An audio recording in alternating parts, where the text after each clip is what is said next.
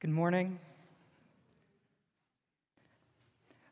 If I'm ever going too long, you now have a palm branch you can start waving in my face. Don't start yet. I just started. Palm Sunday is one of those great opportunities for us to celebrate. We are at the end of our series on prayer and abiding. And I hope it's been an enriching series. God has certainly challenged me through this season as I've come to recognize in myself and become more aware of my inconsistencies in my prayer life and my half-hearted attempts, while at the same time becoming more and more convinced of its utter necessity and its essentialness to the life of a disciple and for my growth as a disciple, not to mention the health of a church. There has never been a healthy church that was not a praying church. The two have always come together.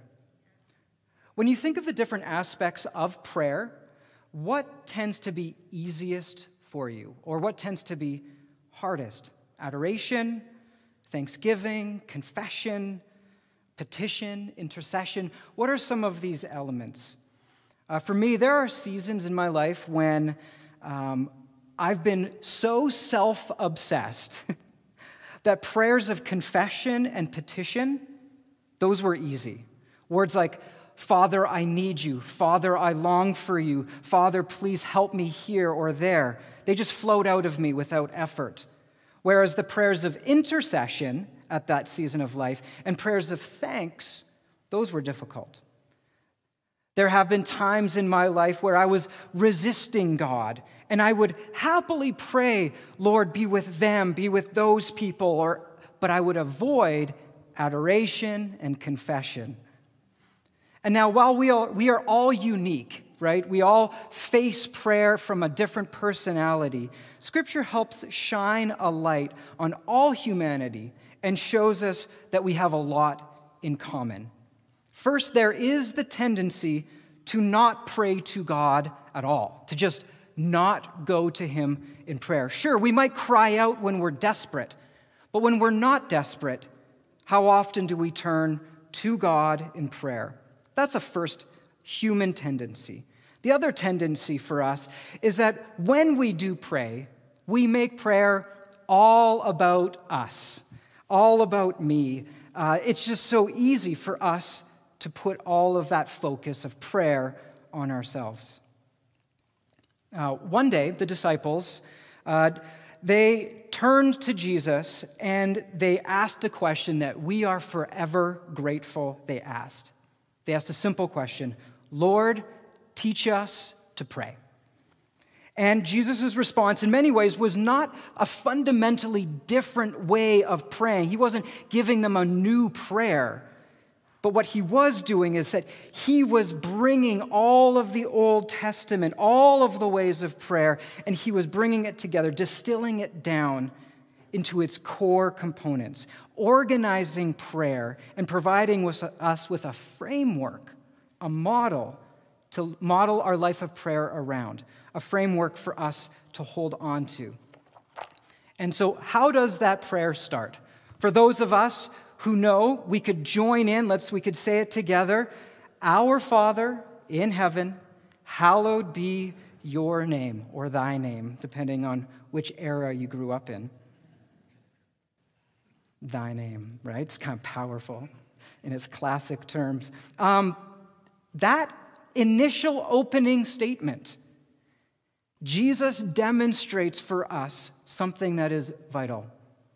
Prayer begins with God. An intimate focus on the Father, a Father whose nature and character is hallowed. It's to be greatly revered. It is holy, sacred, blessed. Before anything else, Christian prayer is to the Father about the nature, character, and works of Father, Son, and Spirit, and for the Father. Prayer is to the Father. It is about the Father, and it is for the Father. And in making much about God in prayer, we are practicing one of the hardest elements, at least it is for me in my life, hardest elements of our faith. The practice of radical trust. That we turn our eyes towards God, giving Him all attention in prayer, believing that as we do that, everything else falls in order and is taken care of. It goes against the human instinct to say, me first, out of the way, I've got my things to say to you, I'm not interested in what you say to me. It pushes against that. But it is what is clear, not only in what Jesus says, but within all of Scripture, to the Father, about the Father, for the Father. J. Oswald Sanders says it this way: there is a supremely important lesson.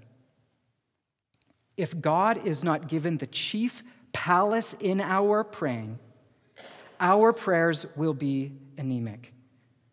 When our thoughts begin with Him, love is kindled and faith stimulated. I like that. I need to hear that. My question for all of us is, do we believe that today? Is that your conviction? Do you deep down believe that as you turn your gaze off of yourself, your needs, your health, your employment, your spouse, your kids, your life, your everything, and as we turn our prayer first and foremost to the character and the nature of God, that everything gets ordered correctly, that our love is kindled and faith is stimulated? I believe it. I believe that. And yet, if you were to record the prayers of my day, the prayers of my life, you would notice that I, and maybe along with a lot of us, have a lot of room to grow in this area. So here we have a promise. It's a simple, beautiful promise that if our prayer life primarily reflects the Lord's Prayer, that if our prayers are first and foremost to God, about God, and for God, that if our prayer life overall begins with adoration to God's nature and character, then flowing out of that is the appreciation and thanks of His works. That if that's the order of our life and the order of our prayer, that our spiritual lives become big, they become strong, they grow, our faith deepens, our hope gets bigger and broader and wider, and our love is great. This is a promise that we see in Scripture. But, as I've already mentioned, there is that great big problem. That even in our prayer life, or even especially in our prayer lives, it is hard to be God-focused. It is difficult for our attention to go there, for it to start there, and for it to be sustained there for more than just a half second. For it to be longer than, dear God, you're good, now here's my list. It's hard. And this is the problem. We so often get stuck there. There are, however, tried, tested, and true practices that combat this problem. And one stands out among the rest that I see throughout Scripture. A practice rooted in the history of God's people, a practice written into God's Word, a practice shown to us by angels and apostles, shown to us by Miriam that we see in Exodus 15. It says this: then Miriam, the prophet, Aaron's sister, took a timbrel in her hand, and all of the women followed her. With timbrels and dancing, Miriam sang to them, "Sing to the Lord, for He is highly exalted." Or shown to us by Mary, mother of Jesus, in Luke 1. She cries out, she says, "My soul glorifies the Lord, and my spirit rejoices in God, my Savior." A song that has become known as the Magnificat. And so what do we do? How do we go after this? How do we solve this natural challenge in our lives? We sing. We worship.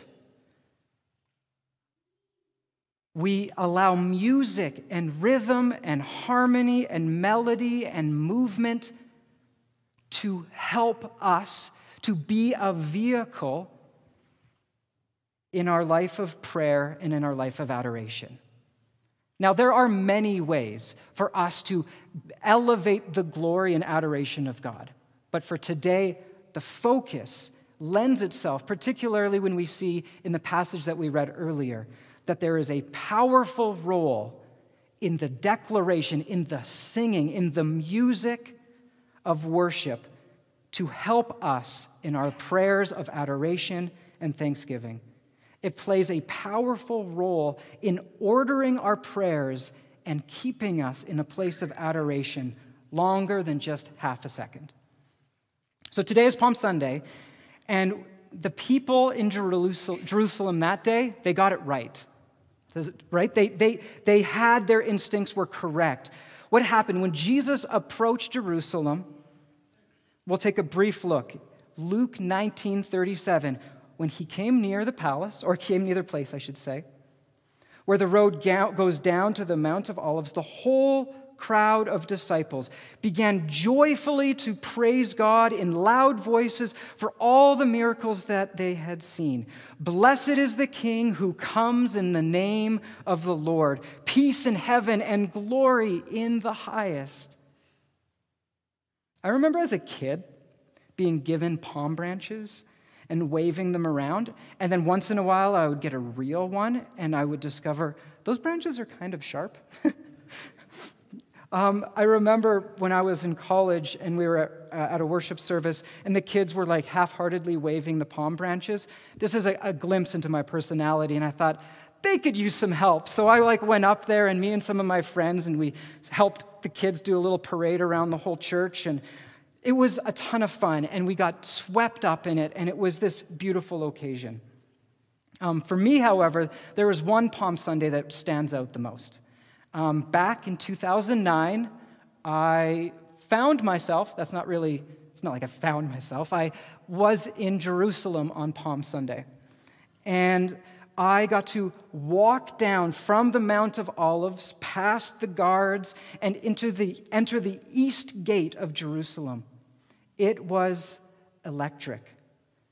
I pictured Jesus with a similar crowd, with similar fanfare, with similar excitement, with guards as well there.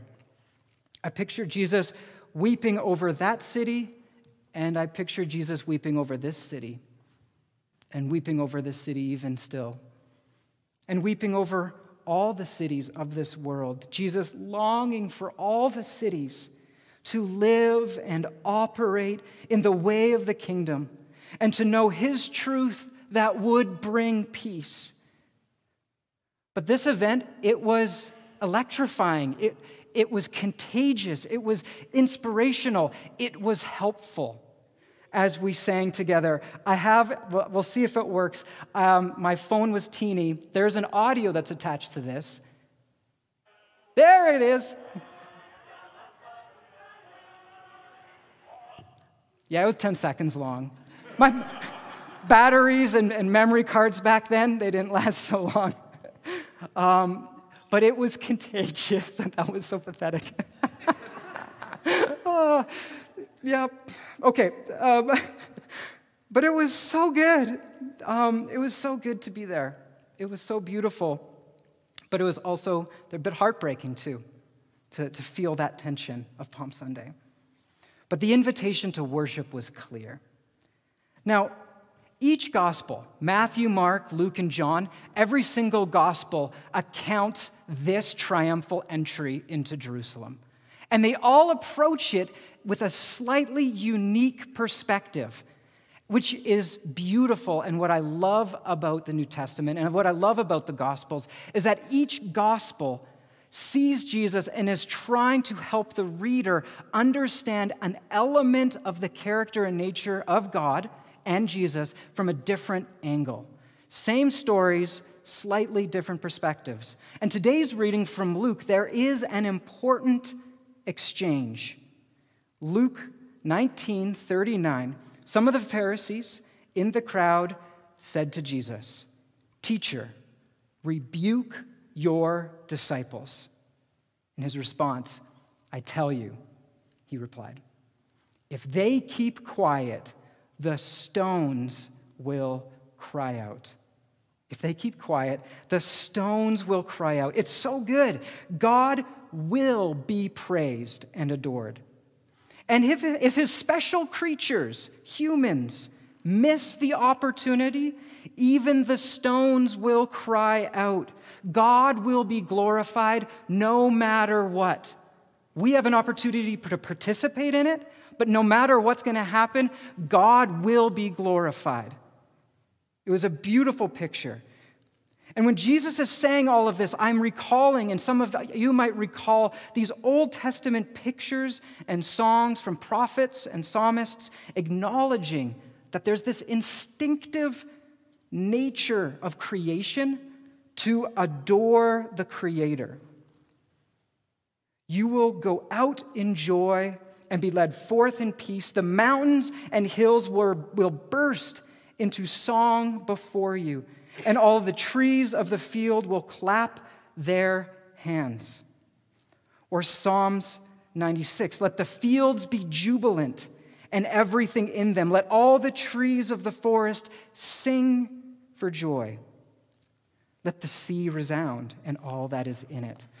Let the fields be jubilant and everything in them. Let the trees of the forest sing. Let them sing for joy before the Lord, for he comes to judge the earth. Psalms 150, let everything that has breath, praise the Lord. So as the religious snobs are telling Jesus that he should get his disciples to, quit being so exuberant, Jesus is letting them know that nothing will get in the way of the Father's glory and his worship, and that they should not get in the way of God's people worshiping the Father. A simple question for all of us is, what's getting in the way of you worshiping God?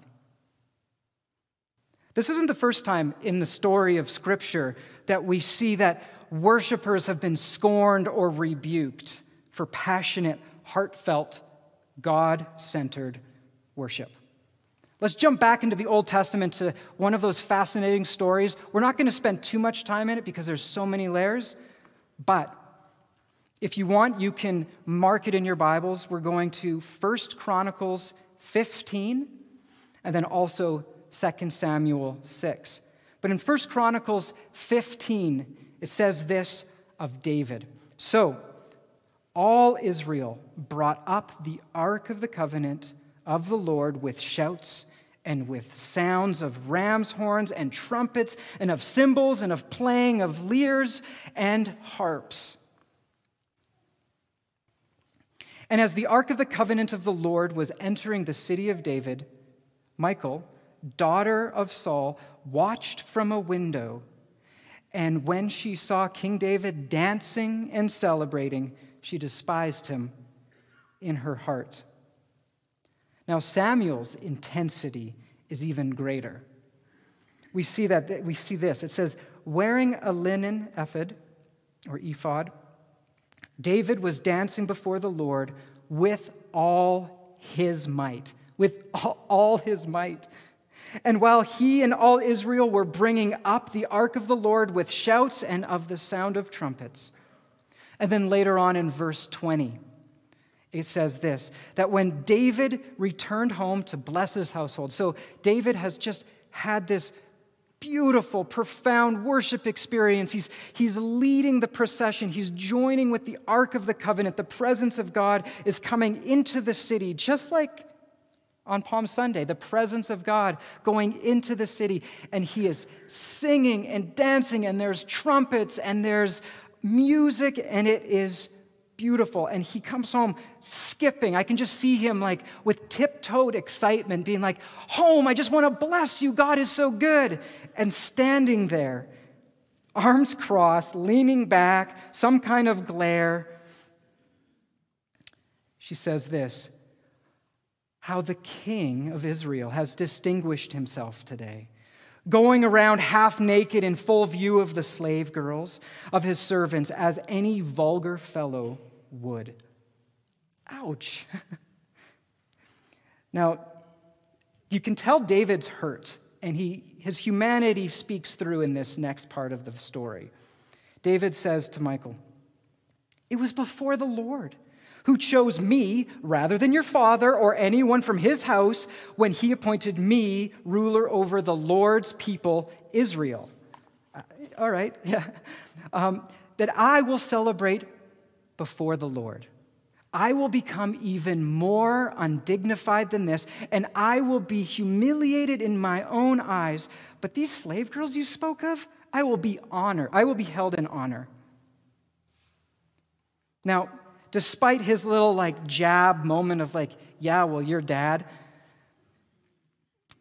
he had it right. It was before the Lord. And when he said, I will celebrate before the Lord, and I will become even more undignified than this, and I will be humiliated in my own eyes. I'm not going to let some other human, I'm not going to let you diminish my celebration of my King and my God. I am going to be a full-bodied human. I'm not going to reserve myself and minimize my praise of God. I'm going to be everything. And David, as we know, was a man after God's own heart. That he somehow understood that anything else other than humans being worshipers of God, it just doesn't cut it. That we are called to be unrestrained in our worship and adoration. Now, some of us might actually sort of appreciate Michal's opinion. Now, for many of you, you might silently, quietly appreciate, well, the Pharisees, they were crazy. They were dancing around. Or, Michal being put off by her husband's dancing. Wives, I'm sure many of you are put off by your husband's dancing. Please stop whatever you're doing. Just don't do it. Anyways, I digress. But there could be a good instinct, a good desire in the effort for us to, perhaps you've thought, well, I don't want to raise my hand in worship because I don't want to draw attention to myself. I don't want to be a distraction. I don't want to mess with other people. That desire is good. That makes sense. That true worshipers rightly want all eyes to be on Father, Son, and Holy Spirit. That worship leaders want all eyes to move past them and up to the cross. That true worship is to make much of the Father, Son, and Spirit. We don't want our singing to be a distraction. And so that concern running in the back of some of our minds is understandable, that there might be hesitation to raise hands or kneeling down or movement in worship. However, biblical authors, they don't seem to worry too much about drawing attention to the posture of people in the presence of God. They don't seem to worry too much about that. Now, while distraction is not good, Scripture calls people to display the greatness of God. That in God's presence, people fall on their faces in worship. In the presence of God, people raise their hands in worship. In the presence of God, His people bow down in worship. And in the presence of God, His people even dance in worship. There are many scriptures that provide all of these as evidence of the call. And for whatever mysterious reason, song, music, rhythm, movement has been built right into us. Singing songs of worship is at the heart of being human. And the sooner we give ourselves permission to let music and song be a vehicle, not the only vehicle, be a vehicle to help us be taken to a place of adoration and thanks, the sooner we will unlock another level of our prayer lives. The sooner that we allow worship to grow and expand through things like music, the sooner we are able to help improve our prayer life. Now, please, don't misunderstand me. I'm not saying that all of you need to turn into dancing Davids. Just David. Bless you, brother. Not at all. What I'm saying is that Scripture seems pretty clear, that letting our entire body participate in worship is good and helpful. Jesus did not ask the people to stop. David seemed to understand this, and Scripture is filled with the invitation for people to let posture, movement, and voice and instrumentation display the glory of God, not distract. So, why is song and singing helpful? And for those of you that are not into singing and song, you're like, Trent, like what? Like a whole sermon about this? Yes, but that's okay. Let me be very practical for a moment. Music and singing causes us to participate more fully in the act of adoration and thanksgiving because we are physical creatures. We are souls within a body, right? We are locked up in this. And what is helpful is sometimes our bodies can help drag our hearts and our souls to a place that we want to end up going. We all know that there is a substantial difference between a son saying, "Dad, I love you," versus a son running full tilt, crashing in, arms wrapped around, being like, "Daddy, I love you, I love you, I love you." There's a difference. Everybody experiences it differently, the child and the father. Singing engages our core, our muscles. We use our lungs differently than when we sit quietly. We start tapping our toes, moving around. It wakes us up. It keeps us awake. If you struggle praying and you're starting to fall asleep, it's a little harder to fall asleep while you're singing a song. Singing brings body and soul together and directs it all towards God.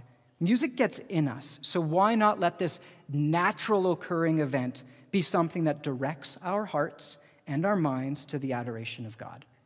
Why not take advantage of this natural resource? Another component, and I'm almost done here. Songs are catchy, right? All I need to do is start singing a few words to a song, and instantly many of you will recall the entire song. Turn your eyes up. Oh, that was really high. Sorry, guys. Turn your eyes upon Jesus. Look full in his wonderful face. Or blessed assurance.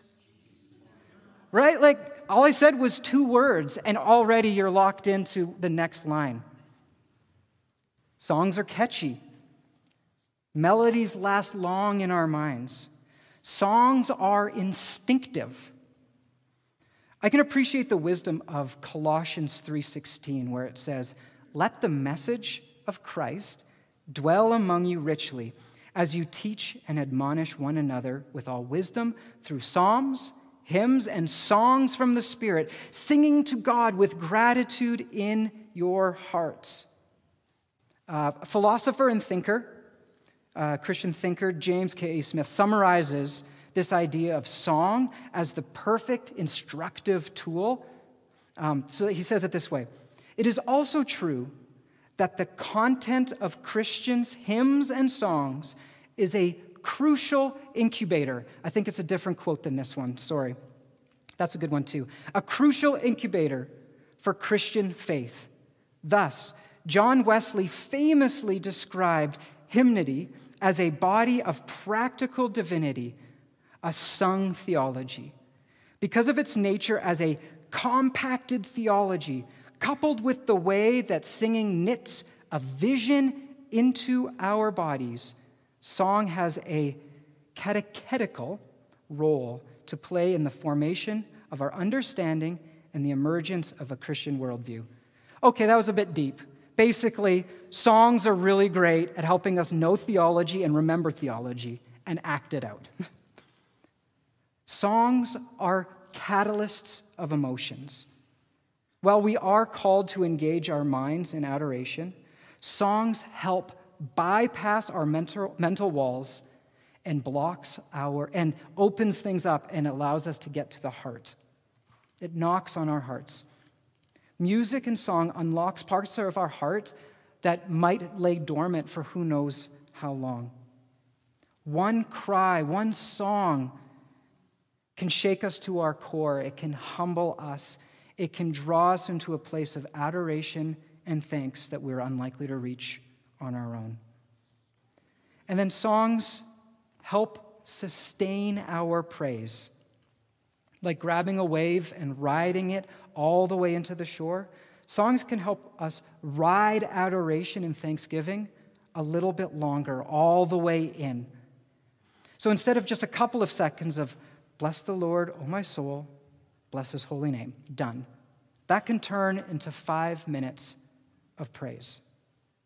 Now, all of this can be applied to our personal lives, applied to our personal life of prayer. It can aid in overcoming our consistent inclination to start with ourselves. Grab a hymnal along with your Bible. Play 2 of your favorite worship songs at the beginning of your time of prayer. Songs that are about the character of God. Let the beauty, let the majesty, let the holiness of God grab our hearts and move us along. Let those songs unlock adoration and sustain our life of prayer. Now, it can also be applied to us here today and now as a community and as a congregation who weekly are invited to come and worship the King. I'm going to invite the worship team to come on up. I'm just going to get really honest about myself for a second here, as well as for many of us. A couple of years ago, I was in Australia visiting family, and I was excited. I was on fire to come home and enter into a place of engagement with the Lord, and I had set it up in my mind that for my birthday, I was going to actually have a worship night. I was going to invite friends over, and we were going to just worship the Lord. That's what I wanted to do for my birthday. And then COVID made us not do that. Yep, it happened. And so all of that got shut down, and then that was like the beginning of this slow distancing and disconnection from full-hearted, full-bodied worship. It wasn't on purpose, but it just happened, right? We put the masks on and we sang with less conviction. We became more timid. We were supposed to, and it was right for us to make distance from one another, trying to keep each other safe. But as we spread out, we felt disconnected. It didn't feel as energetic and as engaging in worship. And for the last 3 years, we've trained ourselves to be less free. And at least, I can't speak for everyone, it's true for me. I catch myself waiting for everyone else to carry me along in worship, not wanting to be the first worshiper, not being the first one to stand, the first one to kneel, the first one to raise my hands, the first one to sing loudly. We found ourselves, all of Christian culture has found themselves a little bit more timid. And as we conclude our sermon series on the life of prayer and abiding, my encouragement for us is at the beginning of our prayer time, at the beginning of our prayer life, that we would allow worship and even singing to capture our hearts for adoration. And we'll end this service singing a song as we always do. The same invitation we've always had to sing to the Lord, to sing with all of our hearts. And you know what? Even if the words don't seem true, that's what's beautiful. The whole community is leading us together to a place to the Father. Would you stand? Would we sing? Let's sing to our Lord.